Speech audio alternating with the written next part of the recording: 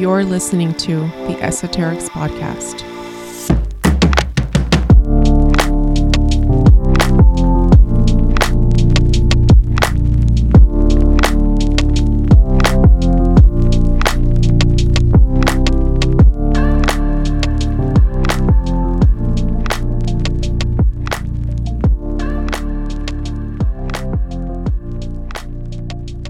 Hello, everyone. This is your Elise.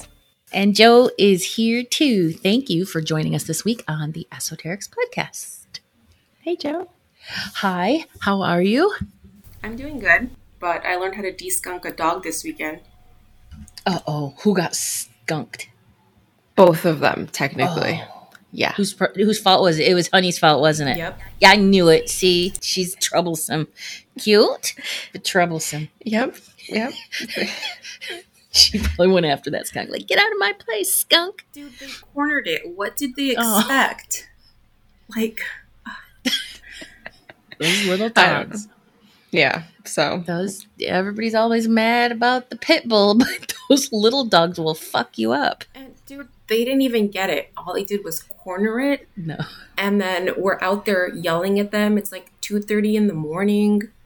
We're out there yelling at them to come back in the house. And they come in and then, yeah, it was a mess. And then oh no. So we had to Google, is it okay to put tea tree oil on my dog? And Mike's the one looking it up. And he's like, it's highly poisonous. And I'm like, I'm not feeding it to them. I'm just putting it on them because I can't wash them. Oh no. Did you get the smell out? Yeah, I did. I found a DIY home de-skunking recipe, and it's not tomato sauce. Did it work well? It worked. Yeah, it worked fine. Yeah, it's just hydrogen peroxide, baking soda, and a little bit of dish soap. Really? Yeah. So it worked. I went to Italy in, I think it was like 2016, and the people that were watching Hollis, they're like, oopsie. And so they got most of it off, but when I picked him up, he still smelled skunk-ish. Oh. And I was like, but you know, because he decided that skunk was in their backyard and it didn't belong there. And so get out of here, black and white cat. I think that's not a cat. No. What's going on with you though? Anything notable happened this weekend? No, this weekend was very, very quiet. Like I did readings on Saturday, and then yesterday I had plans, right? You have plans on Sunday to do all the things, and I didn't end up doing shit. Like not a damn thing. I did a little bit of studying for my astrology class that's coming up, but other than that, no. Not so much. This weekend though, I'm actually going to Seattle. That's the football game to watch my Spartans. So, you know, I figured I could just stay home and, you know, this weekend and not go out and do crazy things. Yeah, also in the midst of retrograde. How's the Pisces new moon thing treating you? Listen, I have to be honest. It's been awesome for me. Like I have had some really deep, amazing insights. And it's been really helpful. One of the insights that I had was that, you know, throughout my healing process, you know, being a child of trauma, you know, and then emotional neglect and all of those things, as an adult, you have to learn, you know, brand new coping mechanisms and skills. And so one of the things that I realized about myself is that in the past, I would always feel shamed for a certain aspect of my life, like maybe my reactions or my feelings around certain things or my actions or whatever. There was this element of shame and guilt. And that was always something where I'm like, well, I can't do this, you know, because that's really shameful and nobody can find out or whatever. Right. And I realized, I've actually worked through all of that. And I'm sitting there going, what elements of my life am I ashamed of? Am I struggling with? Am I challenged by? And I'm like, you know, and I don't know if that comes with age, maturity, or just inner peace, or doing the work. Or all of them. But yeah, so I have really appreciated the phase of this moon because it has given me, I think, like that final piece. Yeah, you know, that final piece of the puzzle where it's like you're healed. You still have more healing to do. Healing will come, you know, as events come up. But for the most part, you've done the work, girl. Fucking congrats. So it was a good piece for me. That's awesome. Oh, that feels good. What about you? How's this treating you? I've just had some weird dreams, and that's usually how the moons affect me, is in my dreams. And I had this dream that I had to go back to school, and I was getting switched out of classes, but I didn't know where to go. So I was just lost, and it was confusing. And, you can translate it into whatever's going on in your waking life. There's always like this exaggeration that happens with dreams into what's actually happening in your life, but that's it. It's nothing crazy other than that. No. Yeah. Thank you, Moon, for your help. Sometimes it's not very helpful, but in this one particularly, I know some people are having a hard time with it. Yeah, Cancers, Pisces, the water signs. Am I got that right? The water signs. Yeah, those two are water signs. Yes. And Scorpio is also a water sign too. Scorpio, yeah, they're struggling with it. Probably have big deep things coming up to the surface for looking at and stuff. Oh, that makes sense. Yeah, that makes sense. Mike has a lot of Cancer placements. I don't have a lot of water placements. I don't either. I don't either. Nope. Same. And I love water. And I know that doesn't have one to do with the other, but I looked at everything. I have four air, 2 fire, and then one or none water. No, I think I have 1 water. Yeah. And then earth too. Of course, I have a couple earths. So. What would you say for people who are going through a hard time with it? What would you recommend? I mean, it's such an individual thing because the moon phases exist for different things for different people based on the sign and the planets and the placements and all of that stuff. It's so individual. I guess I would just sort of sit with, the of this retrograde, but then also full moons are about release. So I would look at what keeps coming up from the past and then what needs to be released. And then from there, do the work around it or, ask spirit for help, letting it go, releasing it, that sort of thing. Yep. Yeah. There's this sort of common thought that you can't start anything new in, a retrograde. And that's true to a certain degree, but you can use the energy to set the stage and create strong foundations for when that energy subsides after the shadow period, where you can actually go full force ahead. So, definitely. Yeah. Well, thank you. Oh, I have something to tell you. Oh, okay. So this is connected to what we talked about a couple weeks ago when I did the Pachita episode. It's a little related today, but not so much. So I've always had this thought when people talk about, or when we learned about Aztec history, and they talk about human sacrifice. Yeah. And we learned that they built these pyramids, and then on top of these pyramids, they performed these human sacrifices, and this is the way that the blood would pour out and all this stuff. It never sat right with me. I always felt like there was something more. It just didn't feel right. Okay, so in the work that Pachita did, because she was channeling Cuauhtemoc. So Cuauhtemoc talked to whoever he was speaking to. So in this case, it happens to be Jacobo Grinberg. It's written in his book. When he's in conversation with him, Cuauhtemoc, again, for anyone who didn't listen to the Pachita episode, he was the last emperor, the last Tatuani of the Mexicas, of the Aztecs. He said that that is not true. The Aztecs did not do human sacrifice. What they were actually doing was psychic surgery. Oh, you're kidding me. Ooh, both of my legs are tingling for that one. So if you go look, just Google Aztec human sacrifice. You'll find the drawings or sculptures that depict what's supposed to be human sacrifice. But take a look at those with that in mind. With the idea of they were performing a surgery. And all of a sudden, it makes sense. It makes sense. And yes, also human sacrifice could make sense. You can also come to that conclusion from looking at those. Sure. And the thing that he says too, and we know this, is the fact that history is written by the victor, and we don't get to hear both sides of the story. The other thing, and I think this is most important, is that depicting the Aztecs this way by the Spaniards was done on purpose to make them look like savages. And in doing that, it allows them to, do everything that they did to them. Yep. Yeah. It's colonization. Again, it's colonization.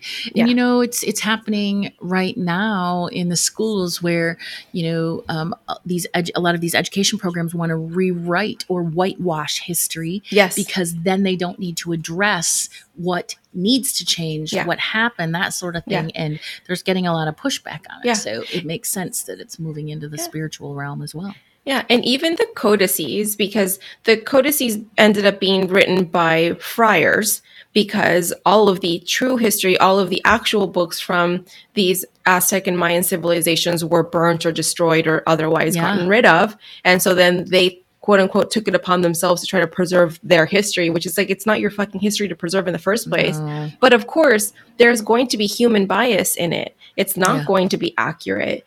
And I know I feel like it's common for us to say, well, this is what scholars say and this is what we're taught in school, but it's so important to question that and say, who wrote this and what was the intention behind it?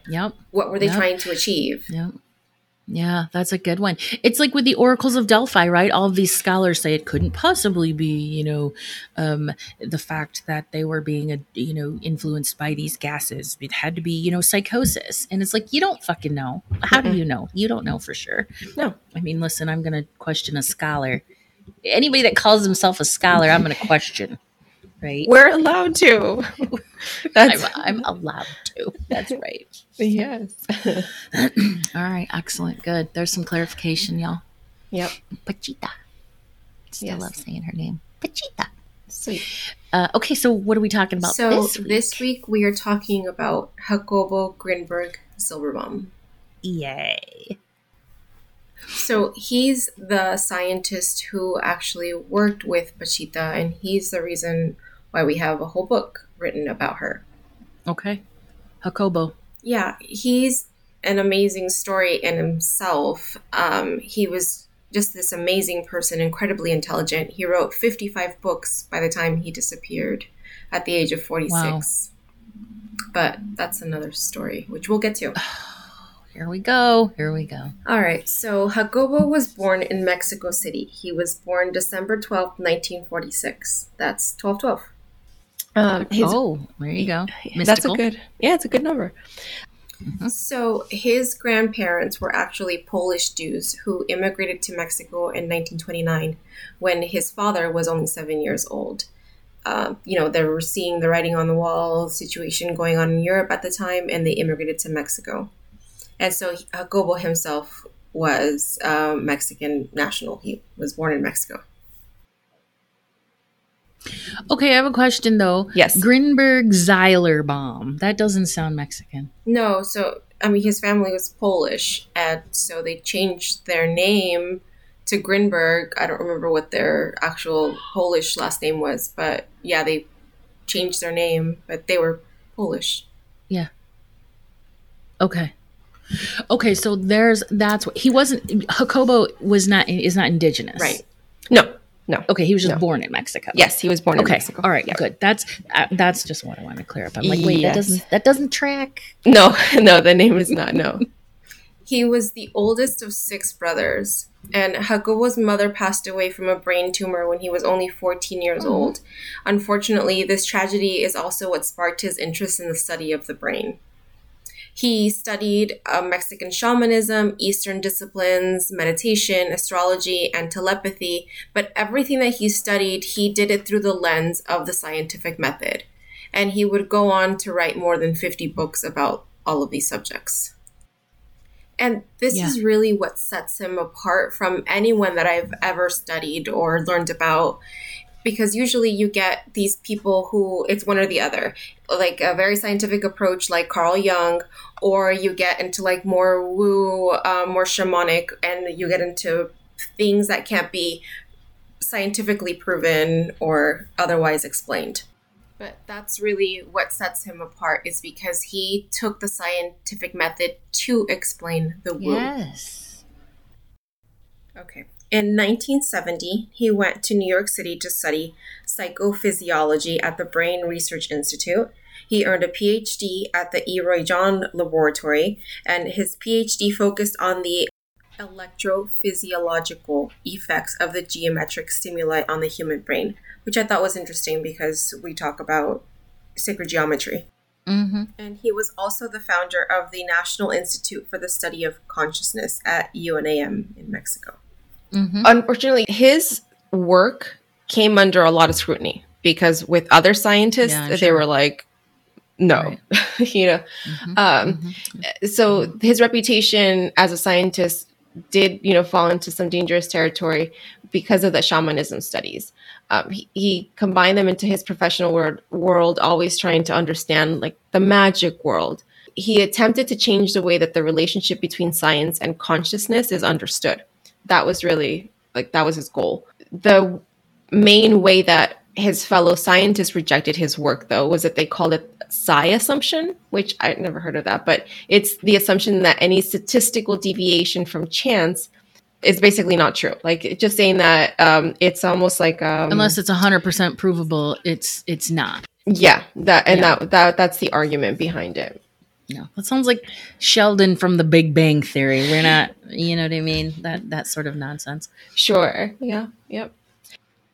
So this is where I think is the most interesting part of his work.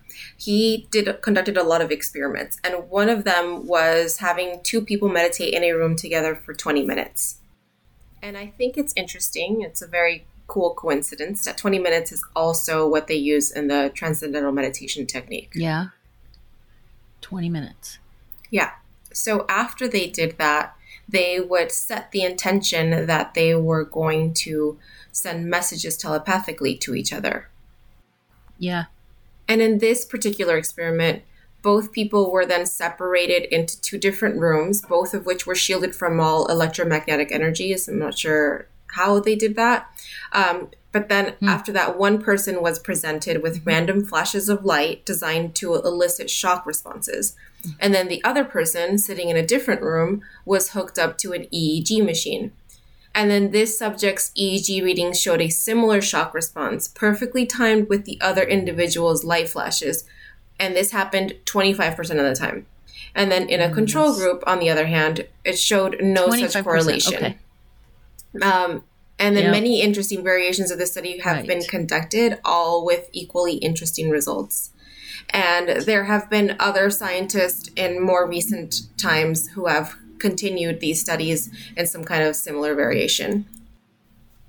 And that was one of his studies. But my favorite of his experiments is the one where he taught children extrasensory perception exercises. He would start with teaching them concentration exercises, meditation, and essentially teaching them astral travel. Cool.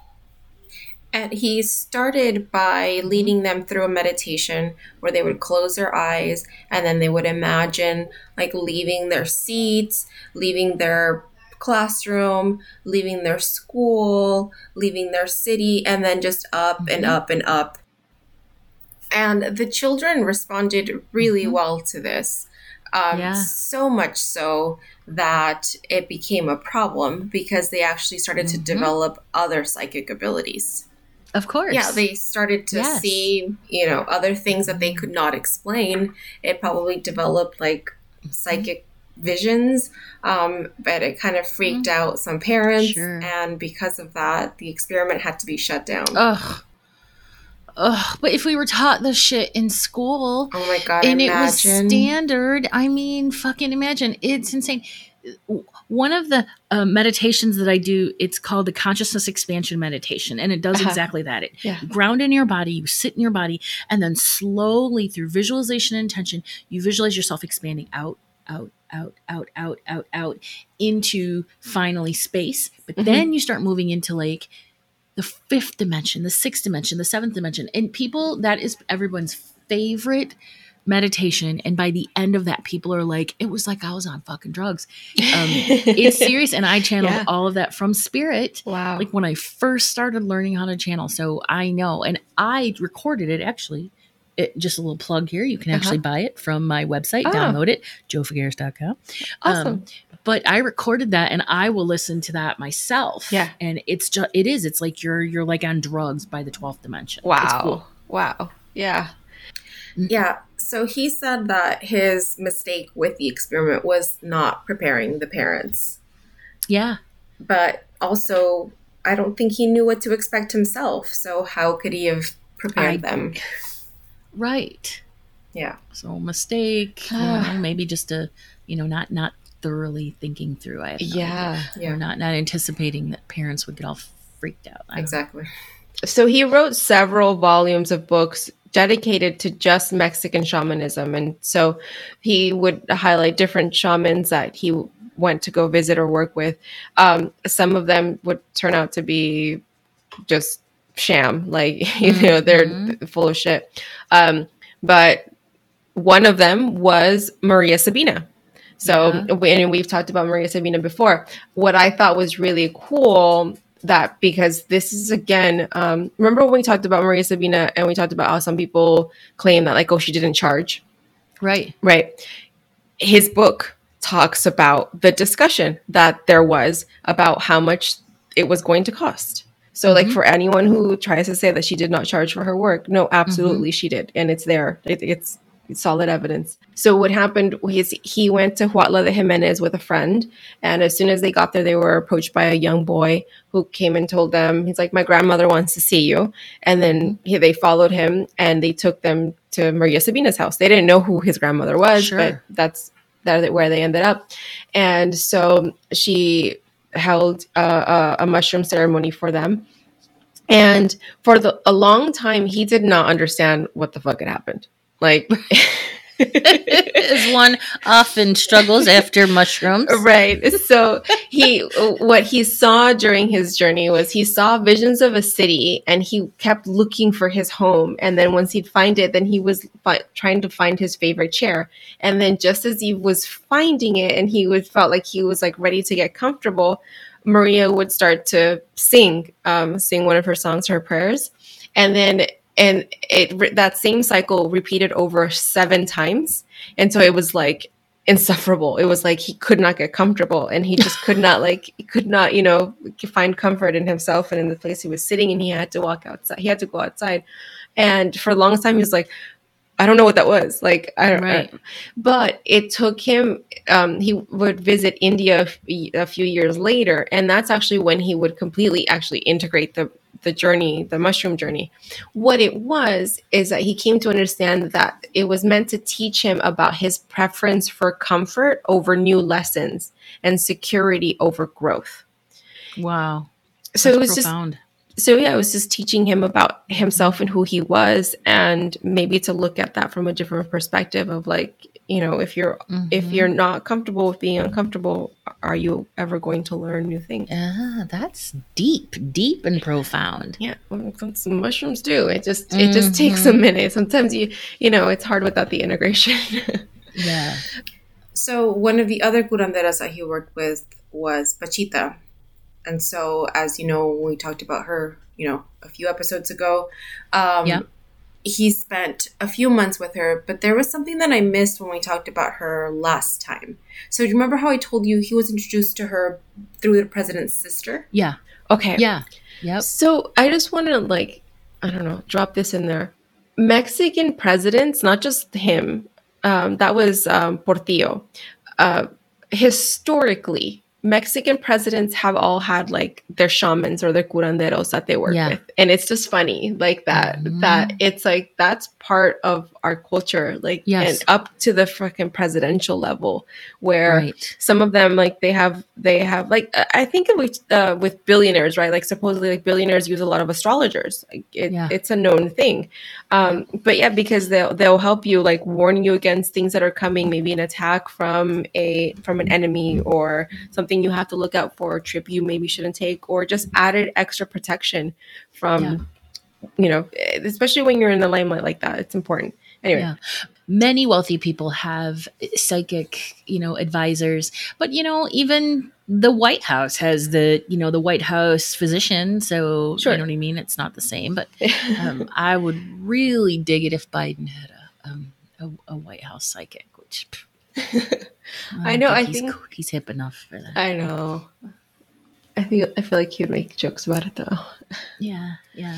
Okay, but his experience with Pachita though would massively influence his scientific thinking, because what he not just saw, like he physically experienced by working with her, the whole saturating of the wounds, like seeing the things, manifest out of quote unquote thin air. So he needed to find a way to explain this like thin air concept, because he's like, it's not just out of nothing.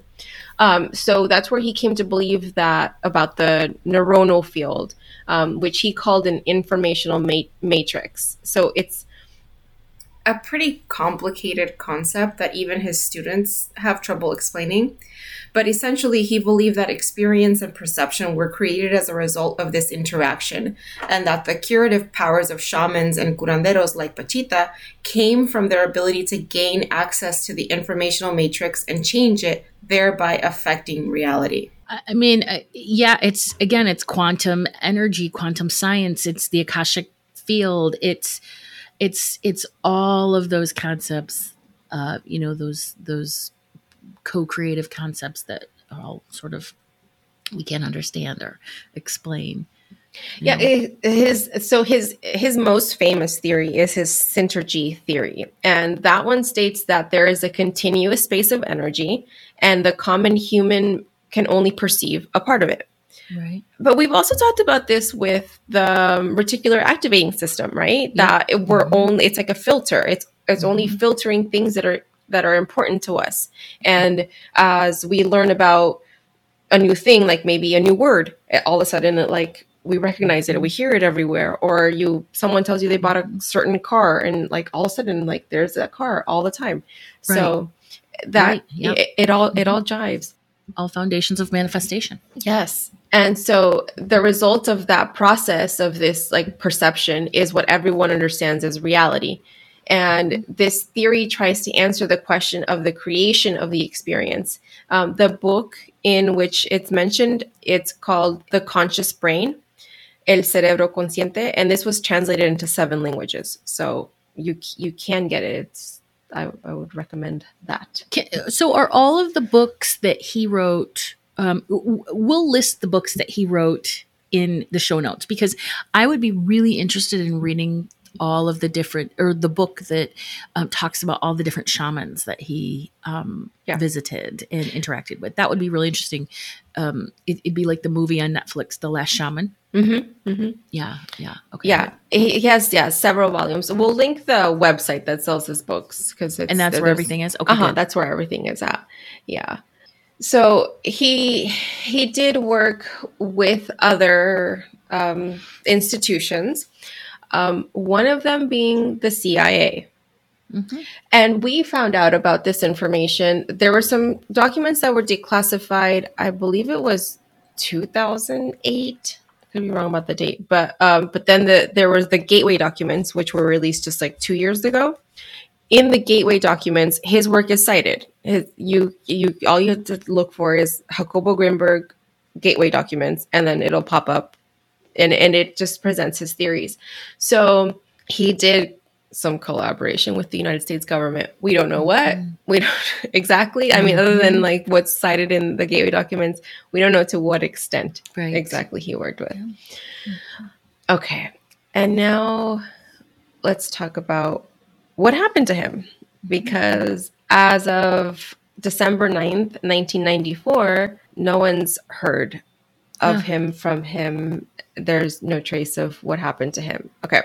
So there's a bunch of speculations as to what could have possibly happened. But his friends and family, one of the main things is that they all agree that he would have never voluntarily just left without saying something because of his daughter, especially because of his daughter. And he did only have one child, but he wouldn't have done that. His friends and family all agree that that's just not who he was as a person. that shoots down because there's a bunch of theories. There's a bunch of conspiracy theories and just ideas of what could have possibly happened to him. Some people thought that like maybe he was off with like shamans or gurus somewhere, but he wouldn't have done that specifically and not sent a message home and not brought his daughter or something. Other than that, everything else is pretty much worthy of consideration. Okay, so let me tell you the story. So December 9th was a day after he was last seen. This is his third wife. Her name is Teresa. And she cashed the day after he was last seen, she cashed a check from his book distributor for $1,000. And then the next day, she told the watchman at their country house in their neighboring state of Morelos not to show up for work, saying that her husband had flown to Guadalajara. And then on December 14th, his family had planned a birthday party for him because remember, his birthday is the 12th. They had planned a birthday party, which he had missed.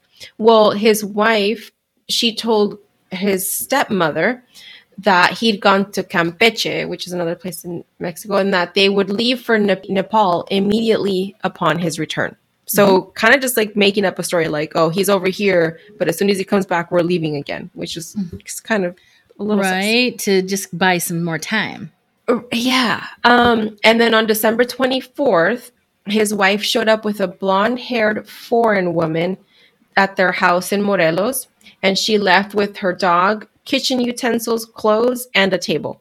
And then after that, a watchman at their Mexico City apartment said that Teresa moved out on December 29th, even though their lease didn't expire until March.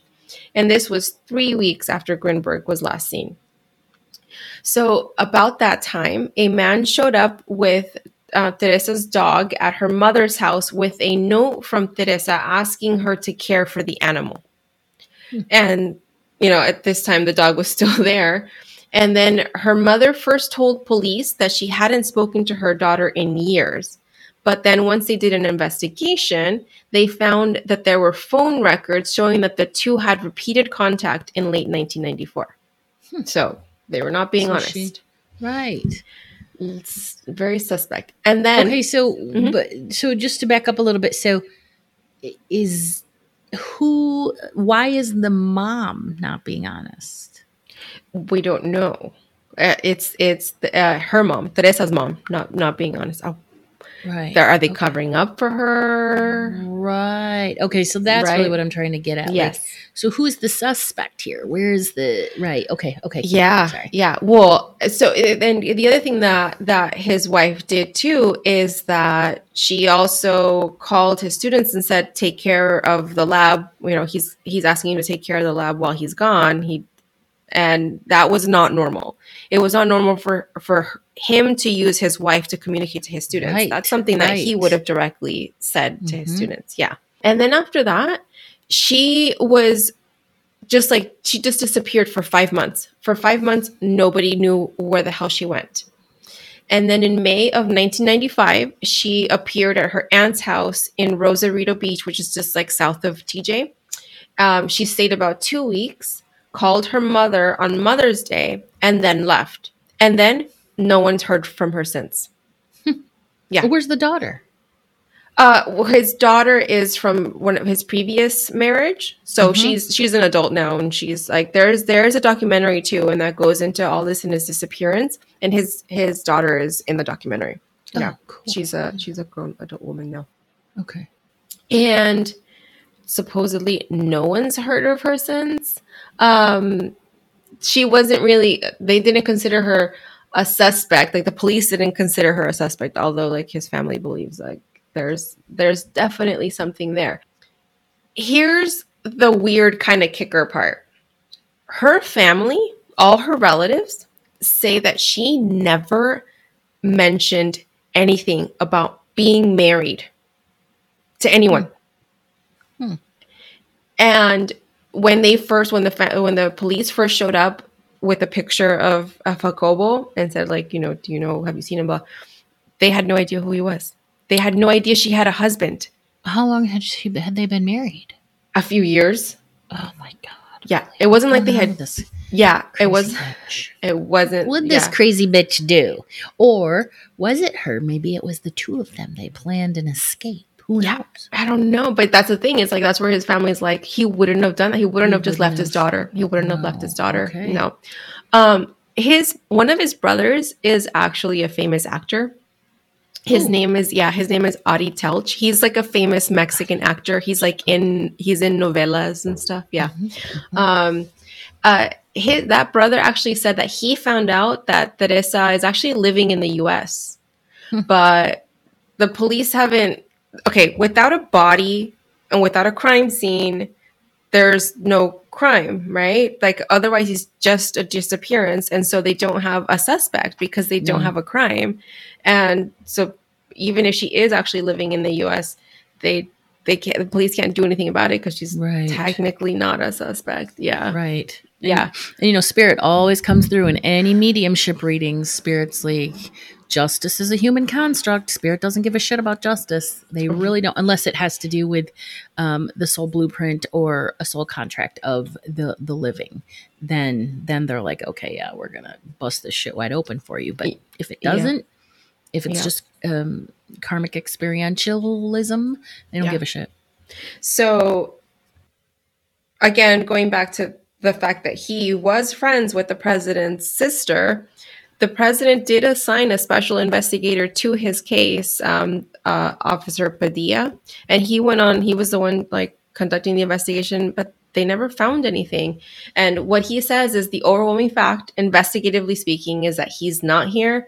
I don't have a body. I don't have blood. I don't have a trail. I just don't know. And he said from there, it's really a question of if you want to believe the evidence shows that his wife is on the run, that she might be in the U.S. I presume that there's something illicit behind all this and she knows something about it. Whether he's dead, alive, or kidnapped is another question. Okay, and also, can we just back up for a minute? Because I want to know, what the fuck is up with the table that she took? Of all the things you can take, you take a table? I'm sorry. Why? What was it about that stupid ass table? Unless something happened on that table, and that was evidence that she was taking. Maybe she performed psychic surgery on. I hope not, because she was not with Guatemala. She was not qualified. She was not qualified. You have no qualifying, Teresa. No. All right, so she took the table. She took some silverware. She took kitchen utensils. Mm-hmm. So that's the fucking crime scene. That bitch stole the crime scene. I'm telling you. Yeah. Because why would you take a kitchen utensil in a table? Yeah. Who are these people that are investigating this? They did that's shoddy investigation. Investigative work. Right. Find that table. Find those kitchen utensils. Find the table. Find the utensils. You found your killer. So some people believe that she might have been a CIA agent. Oh, well, that makes sense too, right? Right. And that's why she hadn't told her family, because maybe for her, did you ever watch Alias? Yes, it was deep cover. Yeah. So it's like, why am I going to tell my family I'm working a case? Yeah. And also The Americans. That's another one that, that showed, people in deep cover. So yeah. Oh, it's intrigue. I love it. Yeah. All right. So I'm just going to tell you psychically, Teresa had something to do with this. Something to do with it. She knows more, and that's why she's on the run, and she's for sure not being found. She's also being protected. So yeah. So by the time he disappeared in 1994, Jacobo had already written 55 books. 55 books, that's insane. 55 books, yeah. And a lot of them were, scientific theory-based books and about everything we've talked about now. But he also wrote fiction books, science fiction books as well. Cool. Mm-hmm. Yeah. Jacobo. I like his name, Jacobo. Yeah, and if he is alive today, he would be 76 years old. That's a good story. Very good. Yeah. It's true crime woo. I love it. True crime woo. Mm-hmm. We need more of these. Teaser. We need more of these true crime woo stories. All right, let's find them. Let's go find them. Yeah. Oh, last thing I wanted to add. One of his other brothers, David Grinberg, he continues to teach people about interconnection practices based off of Jacobo's synergy theory. And I actually found him, interconnection. So I found him, it's all in Spanish though, but I did find him on Instagram. So he is around, David Grinberg. All right. Is he, did you follow him on the I did. Esoterics? Oh, I don't know. I followed him on my personal one, but I will. All right. Yeah, I'll follow him so I can check it out. I won't be able, because they provide that little translation button. Oh, yeah. Which, is often very, very helpful. Mm-hmm. Speaking of, I follow this group. I think I told you about this on Facebook. Mexicans who hate food or something like that. But it's really Mexicans who make really bad fucking Mexican dishes. It's hilarious. It is so fucking hilarious. And they will roast each other within their communities and their cultures. And they're like, no, you're not a real Mexican. What the fuck would you? Anyway, it's mostly in Spanish. And so that little translation button is so wonderful because you'll see something. I'm like, I know somebody has to say something. I'm going to have to look that up. I'll send you the link. It's really, okay. It's really funny. The stuff that's on there. It's like, I for some reason, like culinary shaming. I'm here for that. Oh, there's another one. I belong to this one. It's called Reasons I Don't Do Potlucks or something like that. I'll put all these together. I'll put all these in the show notes. In this one, it goes through phases because I've been with it for about a year now. Yeah. And it goes through phases. It started out as shaming people, the backgrounds of their houses for people. And that's why people don't do potlucks. Because like the whole premise of this group is I'm not going to eat potluck food because people fucking cook their shit in nasty environments and then bring it. Yeah. So that's really the premise of it. But they go through phases. Like they just recently came off of fly eggs. And it was just weeks of nothing but fly eggs, and they're the most disgusting, vomit-inducing thing I've ever seen. So they're back to just badly cooked people that cook food, and it's really funny because a lot of what in the unseasoned caucasity is this? I know, yeah, that's my favorite. Yes, so it's a good one. I'll put those in the link so we can all enjoy these crazy food pages. Cool. Food shaming. You got something for the closing vibe today? I do, but first, thank you very much for continuing the story of Pachita and Jacobo and, even Maria Sabina. So yeah, even she made a cameo in this one. Know, right? Good stuff. Today I want to talk about those tingling sensations that you get and how to recognize them as our messages from spirit or a guide from spirit or when spirit's trying to communicate with you. So if you feel those in your body, if you're starting to feel those more and more, that's your spirit guides, guardians, angels, higher self trying to connect with you. So basically, when you do intuitive development or your intuitive senses start to grow, it's going to cause our vibrational frequency to rise, okay? And so since our bodies are made of energy, when that spiritual development starts to take place, we begin to vibrate at that much higher frequency. And so as a result, it's a lot easier to connect with spirit. That's why when people are super sad, I tell people, if you're super sad, you've just experienced the loss of a loved one and you're like, why can't I get a message? Right? People want messages right away. Yes. You're not going to get a message because you're vibrating at a very low vibrational frequency. Well, spirit, it's very difficult for them to lower their vibe in order to get through to you. So it's just not a good time to try to reach that loved one. Give it several months until you've gone through the grieving process. Anyway, so once this starts to happen, once you start to get those tinglings and those sensations and then those weird consistent things, once that happens, that's when we are more easily able to tap into that. All right. So start to listen to your body or feel your body for tingles, heat, all those sorts of things. Where do you feel sensations in your body? On my head, like on my neck, but just somewhere like head wise, like on one side of my. And then what happens? it just feels like it feels like it